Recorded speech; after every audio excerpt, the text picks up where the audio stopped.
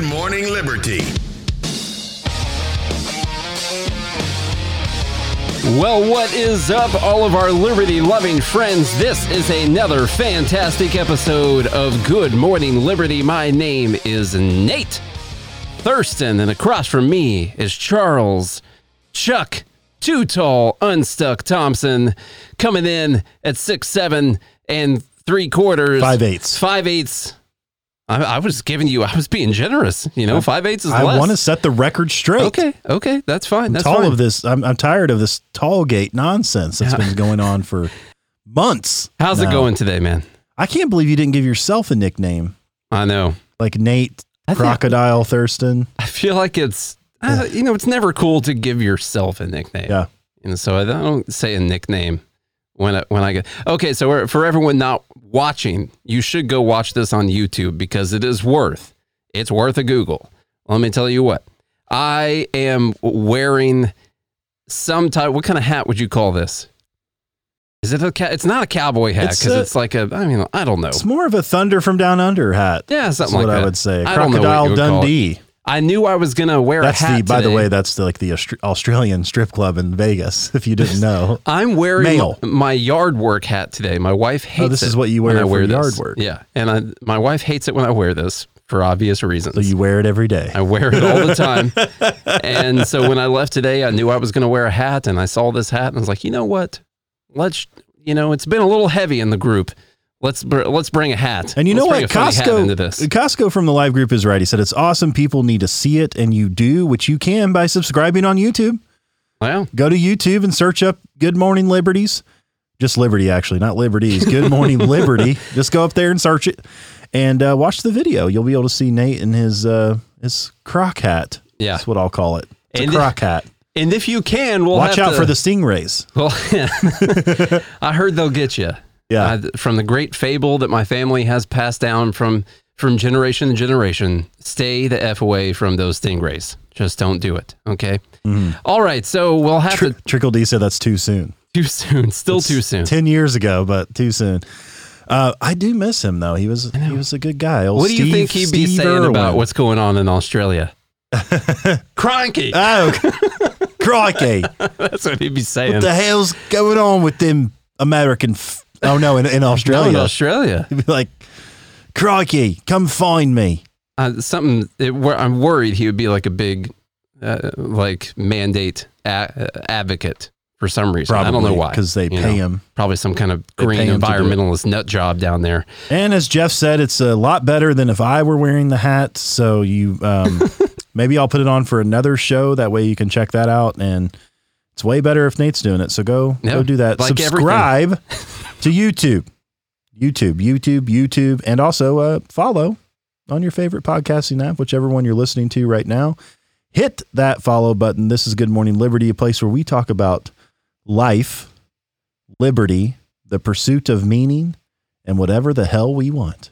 That's emphasis on the last part. If you're into that, well, you're in the right spot. Well, we'll have to try and take something seriously here for a minute. But this article here from the Washington Post. I don't take anything seriously. I don't know if you guys have noticed, but we got some supply chain problems. There's some shortages around, and so I try to not just some, by the way. It's a lot. Last night I'm thinking I'll just get away from all this and I'm going to go meet my wife at the grocery store. We're going to go walk around, and at the grocery store the whole time I'm just stressed as hell because I see all of the empty shelves. And of course, I'm just applying politics to my entire trip around the grocery store. The prices have gone up like crazy. They're out of all sorts of stuff that we were looking for. And I realized while I was there that I'd maybe have some gratitude for the fact that this is outside of the norm, I guess, for the U.S. We don't normally have to put up with this. But the Washington Post took the step further. Don't rant about short-staffed stores and supply chain woes. They think that our coddled American A's just need to get over this stuff, okay, and lower our expectations.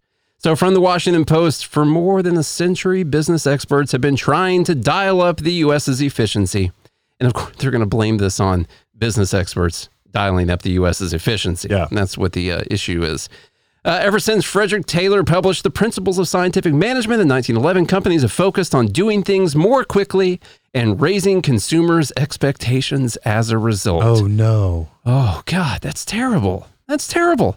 But Taylor's ideas didn't take into account the havoc a pandemic might do to supply chains. Yeah, it's the pandemic that Or wreaked the havoc. or the regulatory response to a pandemic. Could possibly be the other side of it. And how that would blunt what a few months ago seemed like a looming resumption of modern day daily life's zippy pace. Zippy. Things aren't quite as zippy as they used to be. That's our issue. Across the country, Americans' expectations of speedy service and easy access to consumer products have been crushed by like a styrofoam container in a trash compactor. Time for some new, more realistic expectations. Fast food is less fast. A huge flotilla of container ships is stuck offshore in California waiting to unload. Shelves normally stocked with Halloween candy this time of year are empty. The issue has become so troublesome with alarming economic and political ramifications that the White House is stepping in, urging unions, port operators, and big consumer goods companies to work around the clock. Because the consumer goods companies needed the White House to urge them to work around the clock to be able to sell any products. Exactly. That's exactly what they needed. And what they're doing is like, hey, we're going to lift these regulations so that you can do what you need to do. Never forget, folks, that what they did at the beginning of this pandemic was they lifted a lot of regulations so that healthcare companies could operate and do things underneath, or let's say in between the red lines. Yeah, and they had permission. Another interesting thing we've seen is a lot of big companies, they're waiting for these shipping containers to come in on the West Coast. They've been chartering flights to other countries to pick up goods and just bring them directly back. Now, they've ran into some other problems when it comes to rail lines and stuff like that, but we've seen companies like Walmart decide that they're going to send cargo planes over to other countries and pick up goods because they need to actually have some goods because they can't make any money if they can't sell anything. So you don't need the White House to incentivize them to find ways to get products on the shelves. Okay, continuing on, and this does go down the Bernie Sanders too many brands of toothpaste issue, which is something that you have to get this idea across when you are thinking on the collectivist socialist mindset, because you're going to have shortages, you're going to have empty shelves, and the main problem is that your expectations are too high, and you need to lower those. And of course, you need people to be okay with that so they don't revolt against you. So you got to make sure people have the proper expectations. American consumers, their expectations pampered and catered to for decades, are not accustomed to inconvenience. Also, Kate, also expectations from the rest of the world, considering a lot of people still want to be in America.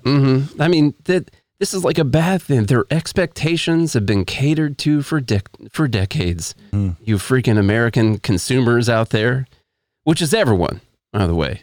Hardly anyone listening to this podcast takes care of every single thing that they need in their backyard. Actually, if you listen to this podcast, I know you don't, because you didn't build your own freaking phone. So quit saying that you did. Okay. Right. For generations, American shoppers have been trained to be nightmares.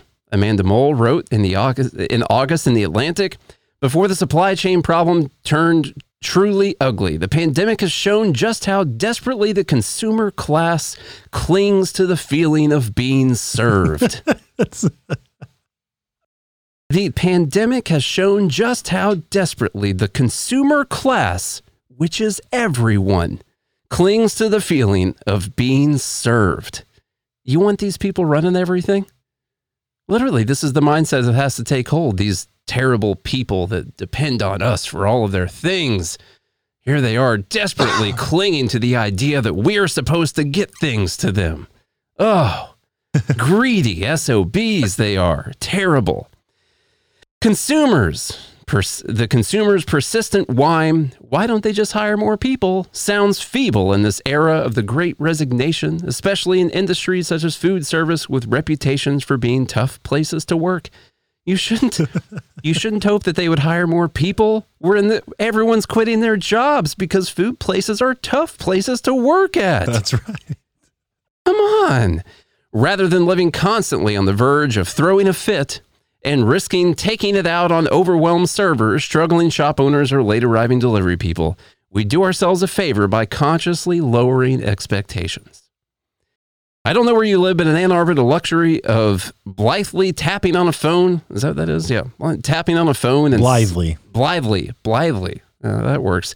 Tapping on a phone, then summoning a restaurant delivery that arrives in 45 minutes is over. It's over, folks. There's a shortage of food delivery drivers nationwide. The sanity-preserving move is to assume an hour and a half for delivery, and then a mere hour and 10 minutes is a pleasant surprise. Just lower your expectations, okay? Now, I understand this idea for like a little bit. We're going through this for a little bit. Everyone needs to lower your expectations just a little bit, because if you don't, you're just going to go insane over the next couple months. This is what it's going to be like. So there's like a practical application for lowering your expectations so you don't lose your mind and you don't get depressed about them not having the proper brand of popcorn that you were wanting. But a long-term mindset, I don't know. I understand people are getting frustrated, but it's time for people to take a chill pill, says Lisa McDonald, owner of Tejas, an Ann Arbor shop selling tea and gifts. I'm just not going to have the things that I usually have. Maybe they aren't going to get the purple mug, but the blue one is pretty too. And so we don't have to, they also go, the other day I found myself carrying home a loaf of bread. This goes well with the socialistic mindset here. Bread lines. The other day I found myself carrying home a loaf of bread in my bare hands because the bakery had run out of bags.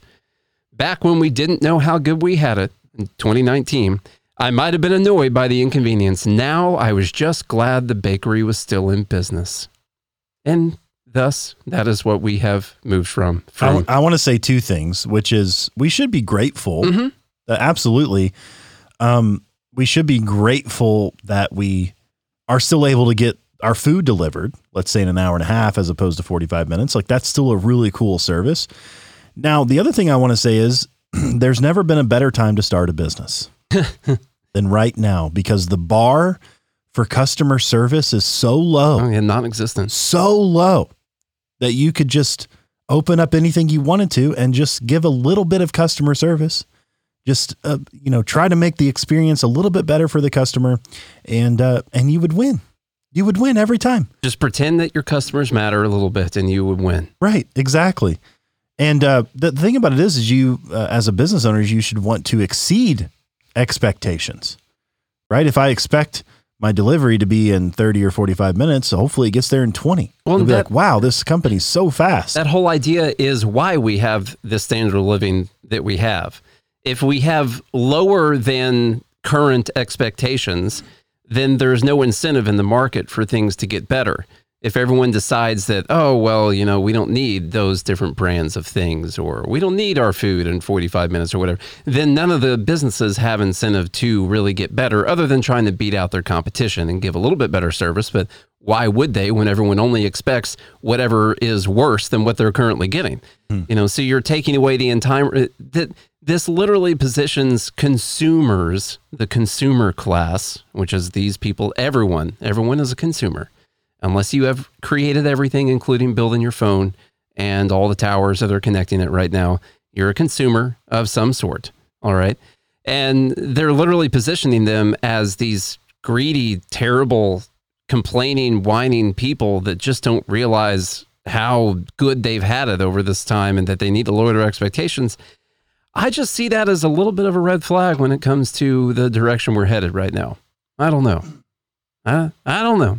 Hey, call me crazy. And they're setting it up for what they really want, which is like, hey, this is going to be a norm in society, so you might as well just get used to it, folks. Yeah, and because it doesn't even have to be that that's what they want. It's just what happens when they control everything. Like right now we're dealing with, like, you think a ship that's full of goods can just leave China and then come in, and then Walmart just backs their trucks up to it. They fill it up with stuff and then they take it to Walmart. You guys think the process looks like that at all? What's in the middle of that entire process? Probably a whole lot of regulations and red tape involved with that. And then you've also got the unions slowing things down as well, where they set the limits on how many hours people can work. Of course, you have a right to only work this many hours. And then they set limits on automation. Yeah. They actually negotiated that in their contract to limit automation. They do things that destroy their competition through all the different laws or right to work laws where people who don't have unions could be out there doing this. So now the unions have their grasp on it. And of course, they've got a good negotiating position right now. You have Somali pirates That's the there. biggest issue we have. Yeah. Pirates. Tom Hanks showed us that one. No? So anyway, listen. I was just listening to all the reasons. You know. Every single... Hurricanes. Dang it. I was about to say that. Okay. As we're both trying to think of other reasons right now. Okay, go on. But you're right. It's mainly, as we talked about this from the very beginning of this pandemic, it's mainly regulations. Mm-hmm. It's mainly, this article talks about how it was, the pandemic. No one knew that all these efficiencies we created, what a pandemic would do to them. No, it's all the regulations. Because if it were truly a free market, we would still be able to get everything to everyone that they needed, for the most part. Yeah, they're not dealing with this because all their workers died. Right, exactly. That's not what they're dealing with. So like when you say a pandemic, that's what you would mean. Like, oh, too many people died last year. We're not able to do that. And it's not that all they didn't lose half the workforce of the shipping container folks. No. They didn't lose, or the port folks, whatever you want to call them. They didn't lose half of their workers, and that's why this is happening. Not at all. So anyway, you guys need to be more grateful. Yeah. Just turn it down. Inconsiderate. Turn down your expectations. Inconsiderate, expecting consumers. Inconsiderate. Yeah. But again, you should still be grateful. Two things. It's not White Pill Wednesday yet, but I'm just saying you should be grateful. All right. From NBC News. Now, Nate, you have a note in here, and I'm the same way. I don't really care about statues either. No. Like statues to me aren't a big deal. I think it's neat to see replicas of people, especially like when I went to Italy. The Renaissance art was neat to see the pictures and the sculptures and stuff that really famous, amazing artists did. So all that's pretty cool. But from NBC News, the Thomas Jefferson statue, old TJ himself, is to be removed from New York City Hall. So, statue of Thomas Jefferson that stands over New York City Hall's council chamber will be removed after a city commission vote Monday. The New York City Public Design Commission voted unanimously to move. Could you imagine being one person that's like, nah. They voted unanimously to move the statue to a public location yet to be determined before the end of the year. Efforts to remove the statue of the third president, who owned about 130 slaves when he died in 1826, were renewed during the nationwide racial reckoning that followed the police murder of George Floyd in Minneapolis last year. Asked about the statue Thursday at his daily news briefing, de Blasio said he understood why Jefferson's history as a slave owner profoundly bothers people and why they find it's something that can't be ignored. City Council Speaker Corey Johnson spearheaded the effort to remove the statue in the summer of 2020 with a letter to de Blasio. Johnson wrote that he and Black, Latino, and Asian members of the City Council find it inappropriate. There are disturbing images of divisiveness and racism in our city that need to be revisited immediately. That starts with City Hall. Another council member said Jefferson enacted some of the first removal measures against Native Americans, contributing to the ethnic cleansing and genocidal replacement of indigenous people. We are not being revisionist. We are not waging a war on history. We are saying that we want to make sure that the total story is told and there are no half-truths and that we are not perpetrating lies. So, yeah, so the only, the main reason I wanted to put this in here was, it's not that I care about the statue at all. It's really what the removal of the statue is saying or signaling. It's not that like they hate the state, they hate government. This person instituted the tyrannical government. We don't like him or anything like that. It's not done on any type of principles like that. It's done on Jefferson, the fact that he had slaves. Now that's a blemish on the old CV, if you ever have one. Having slaves is a bad one, for sure. It's still morally completely wrong. Yeah.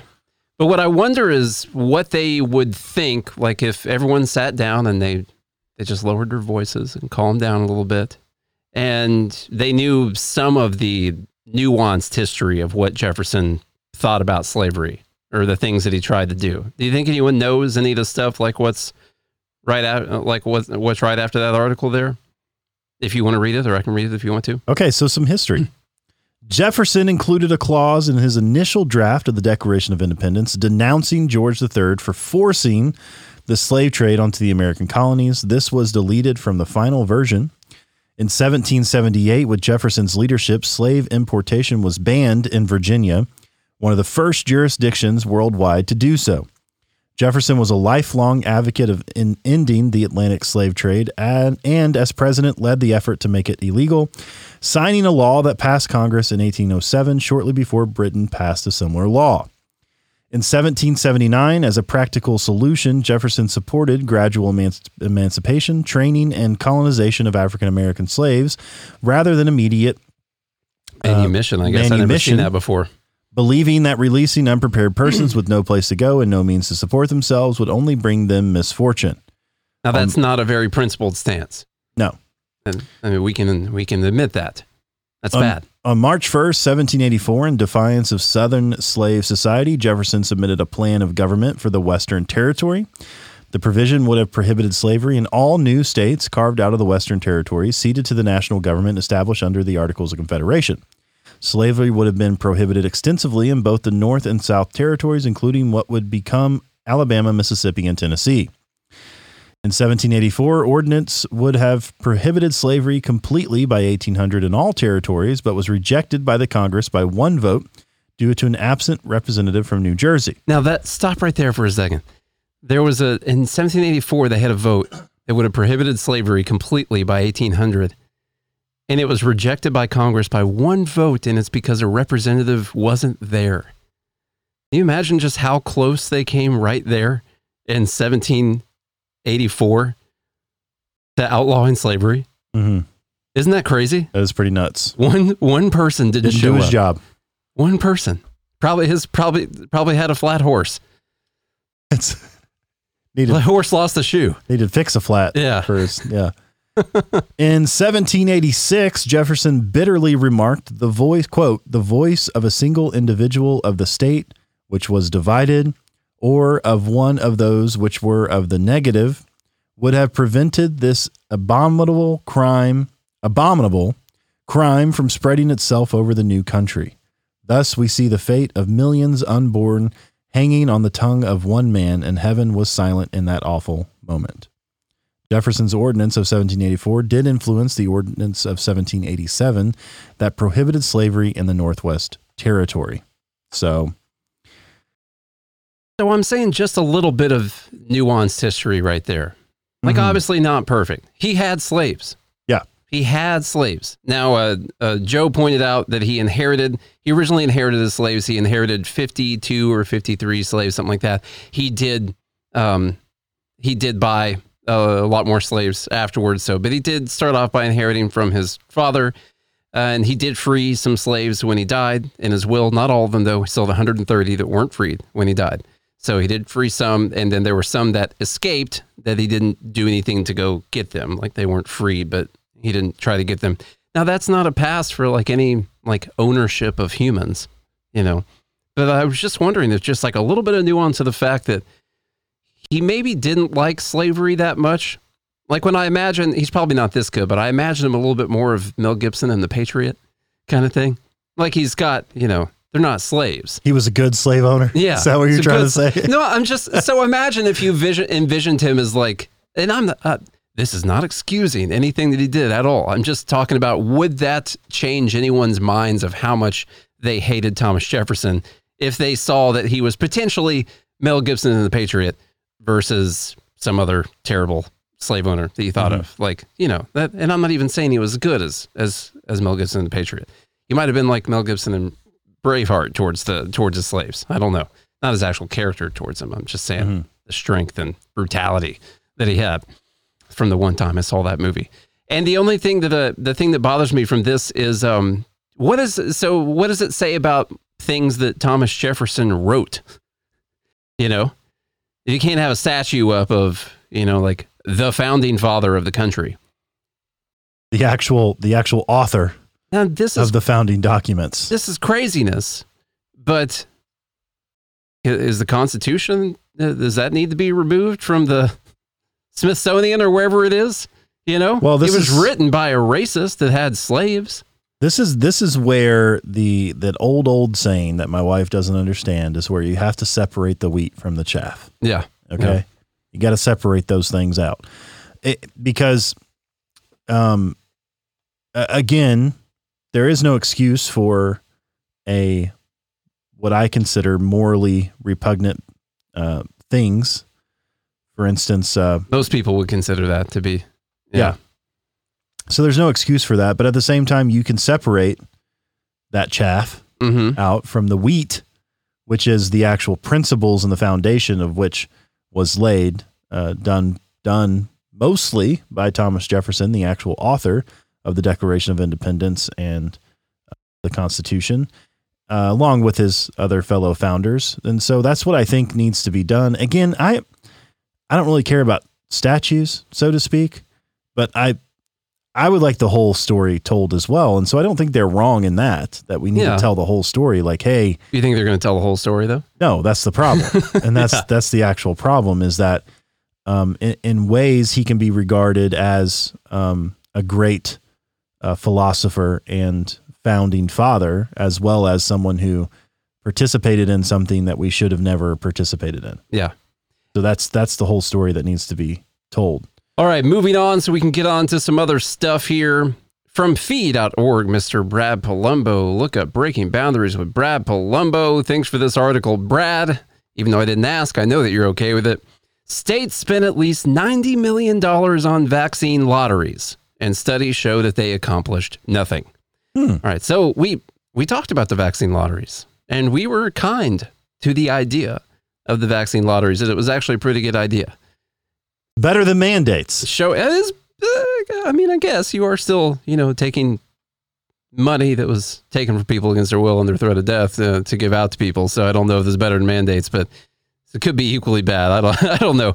But I just maybe they didn't work. In fact, according to the science from this recent study, studies are a dime a dozen nowadays, but this one seems like it's probably right.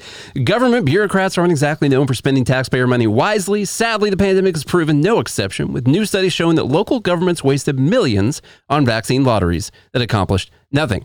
Ohio implemented a Vax-A-Million initiative where it drew weekly lotteries for $1 million prize among those who got the vaccine. Similar programs have cropped up around the country, such as Vax Cash in Maryland and Vax and Scratch in New York. Yeah, the best. They come up with the best. Vax and Scratch. In all states. Get your Vax and Scratch here. Vax and Scratch here. Come get your Vax and Scratch and you get a key to the city.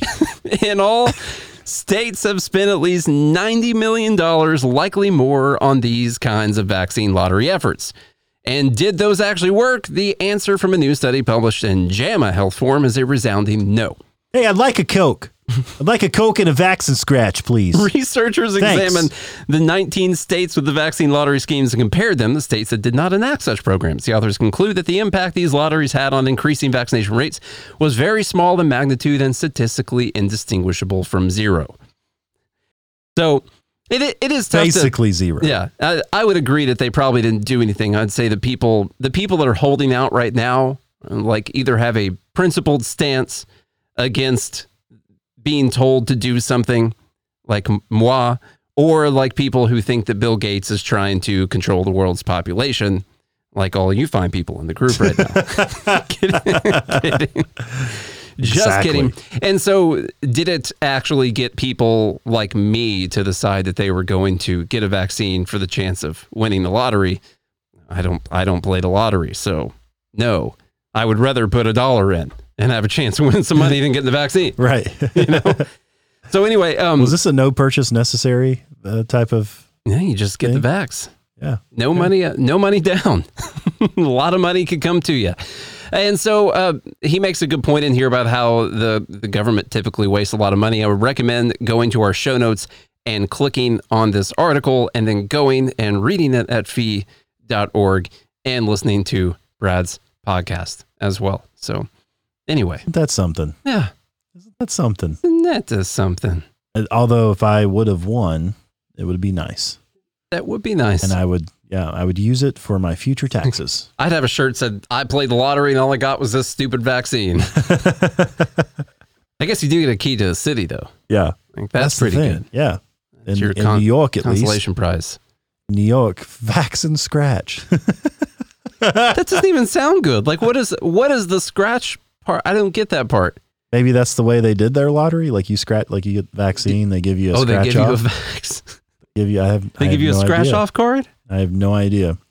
All right, I'm going to skip down to this one we've had in the stack for a little bit. Oh, you want to do the Netflix thing? Yeah. Yeah. We don't have much time left. So we talked about this a little bit the other day, last week sometime, but I wanted to go through this article because it's quite hysterical, in my opinion.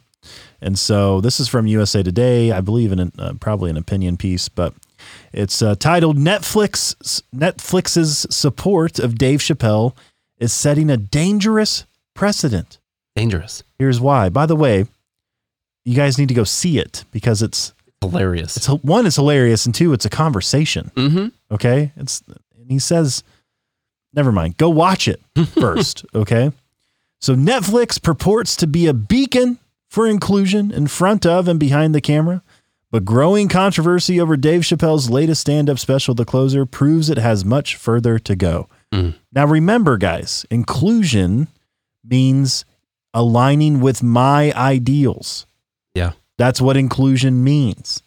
Okay. You have to have a certain set of ideals where nothing matters. Okay. As long as you align with that, you can't allow then people. You're included. You can't allow people to do something dangerous. Exactly. Like this. In Closer, released last week, Chappelle reacted to criticism he was punching down when making jokes about the trans community. He doubled down and expressed solidarity with Harry Potter author J.K. Rowling, who drew backlash. Listen to this, folks.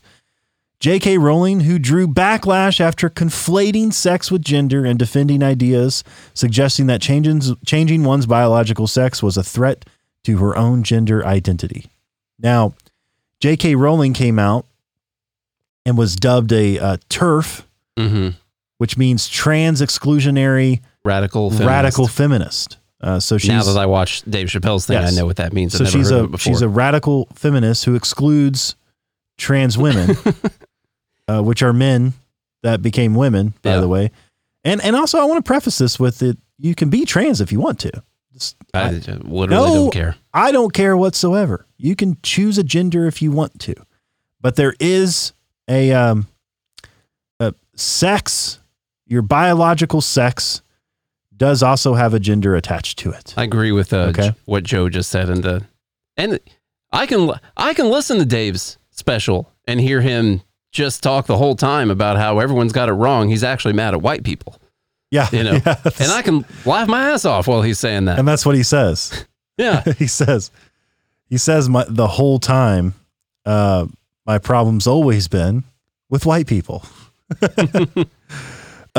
And that, the argument that he makes is that, his people, the black community, was making their way. They were finally getting some equal rights, and then all of a sudden, white people who are transgendered or part of another minority community, so to speak, can supersede their position. He's mad about the fractionation of the oppressed. This is an oppressed fractionation syndrome. Mm-hmm. That's what this is. So he's anti-frax.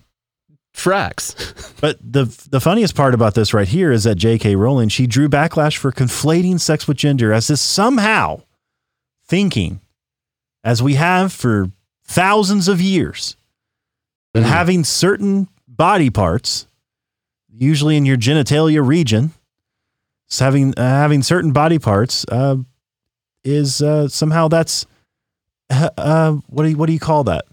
A misnomer? I don't know.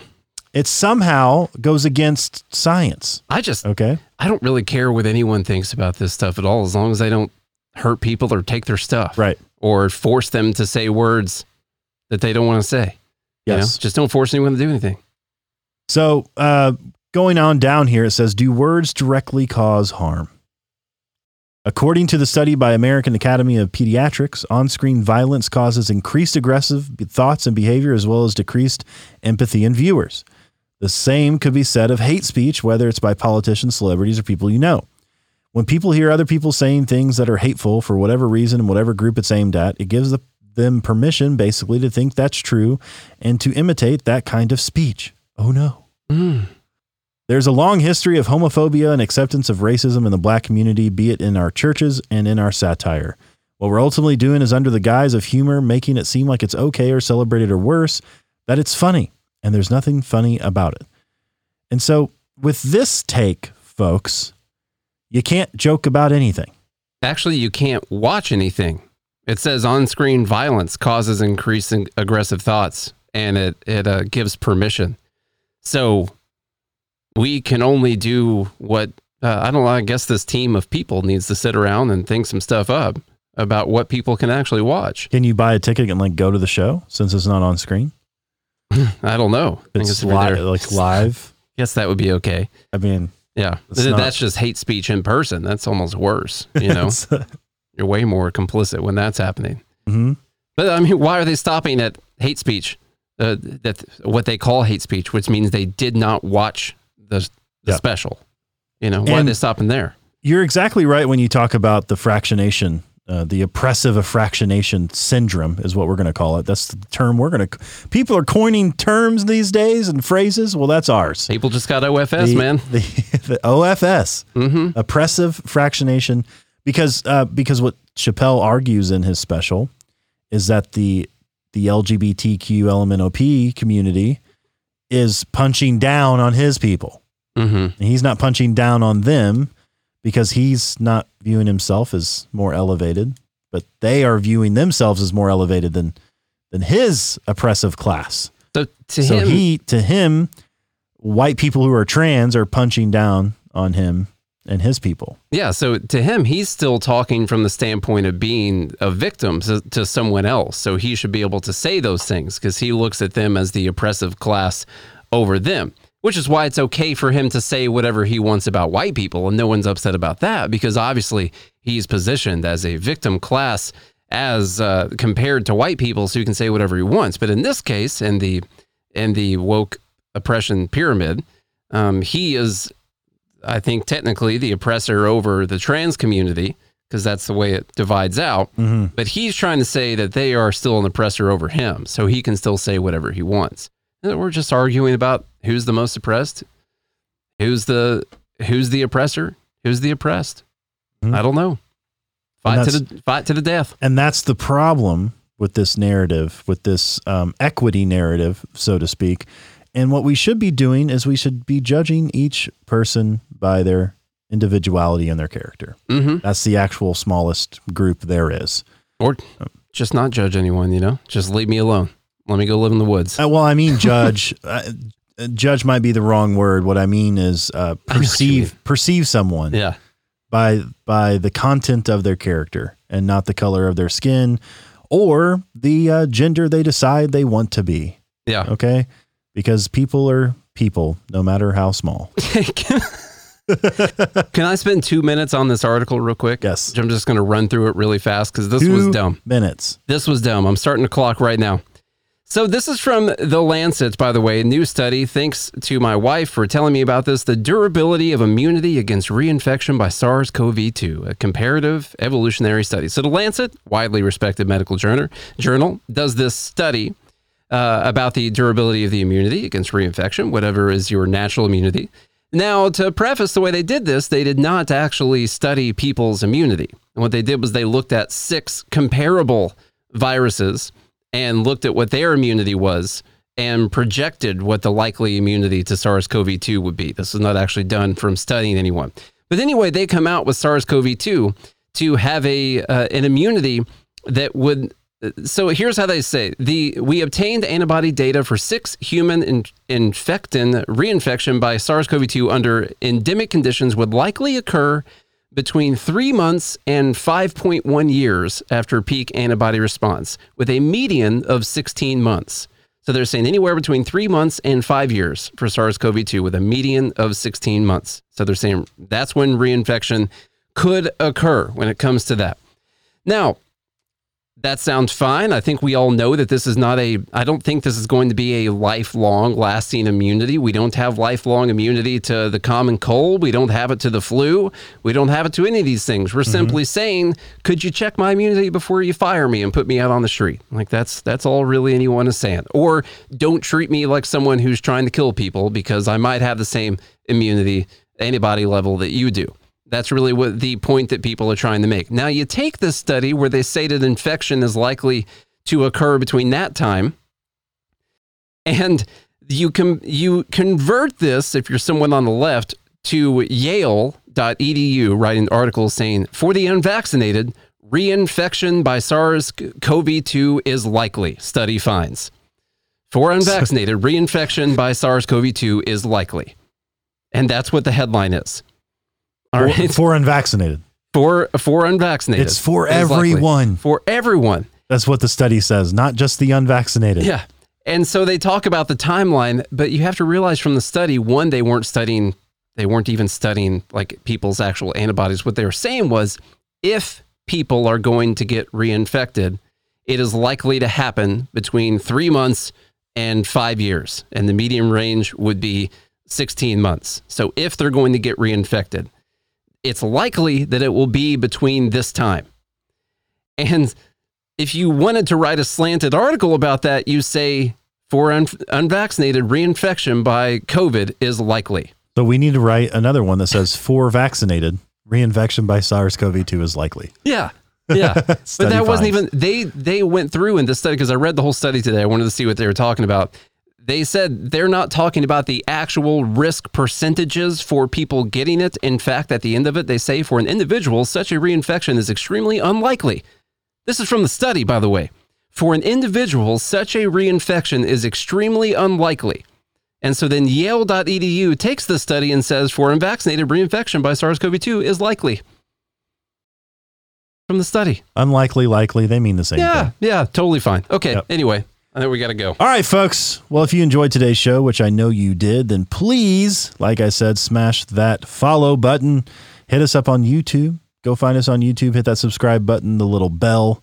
That'll get you every time we post a new video. If you want to see Nate's hat, that's where you got to go to see it if you're not part of the live group, which you can sign up for the live group and watch it live. Because if Nate decided to take his hat off for the show, but had it on for the pre-show, then you would have seen it there. That's goodmorningliberty.locals.com. If you all do all those things, leave us a rating and review on Apple Podcast. We would appreciate it. And hope you guys have a good day and a good morning, Liberty.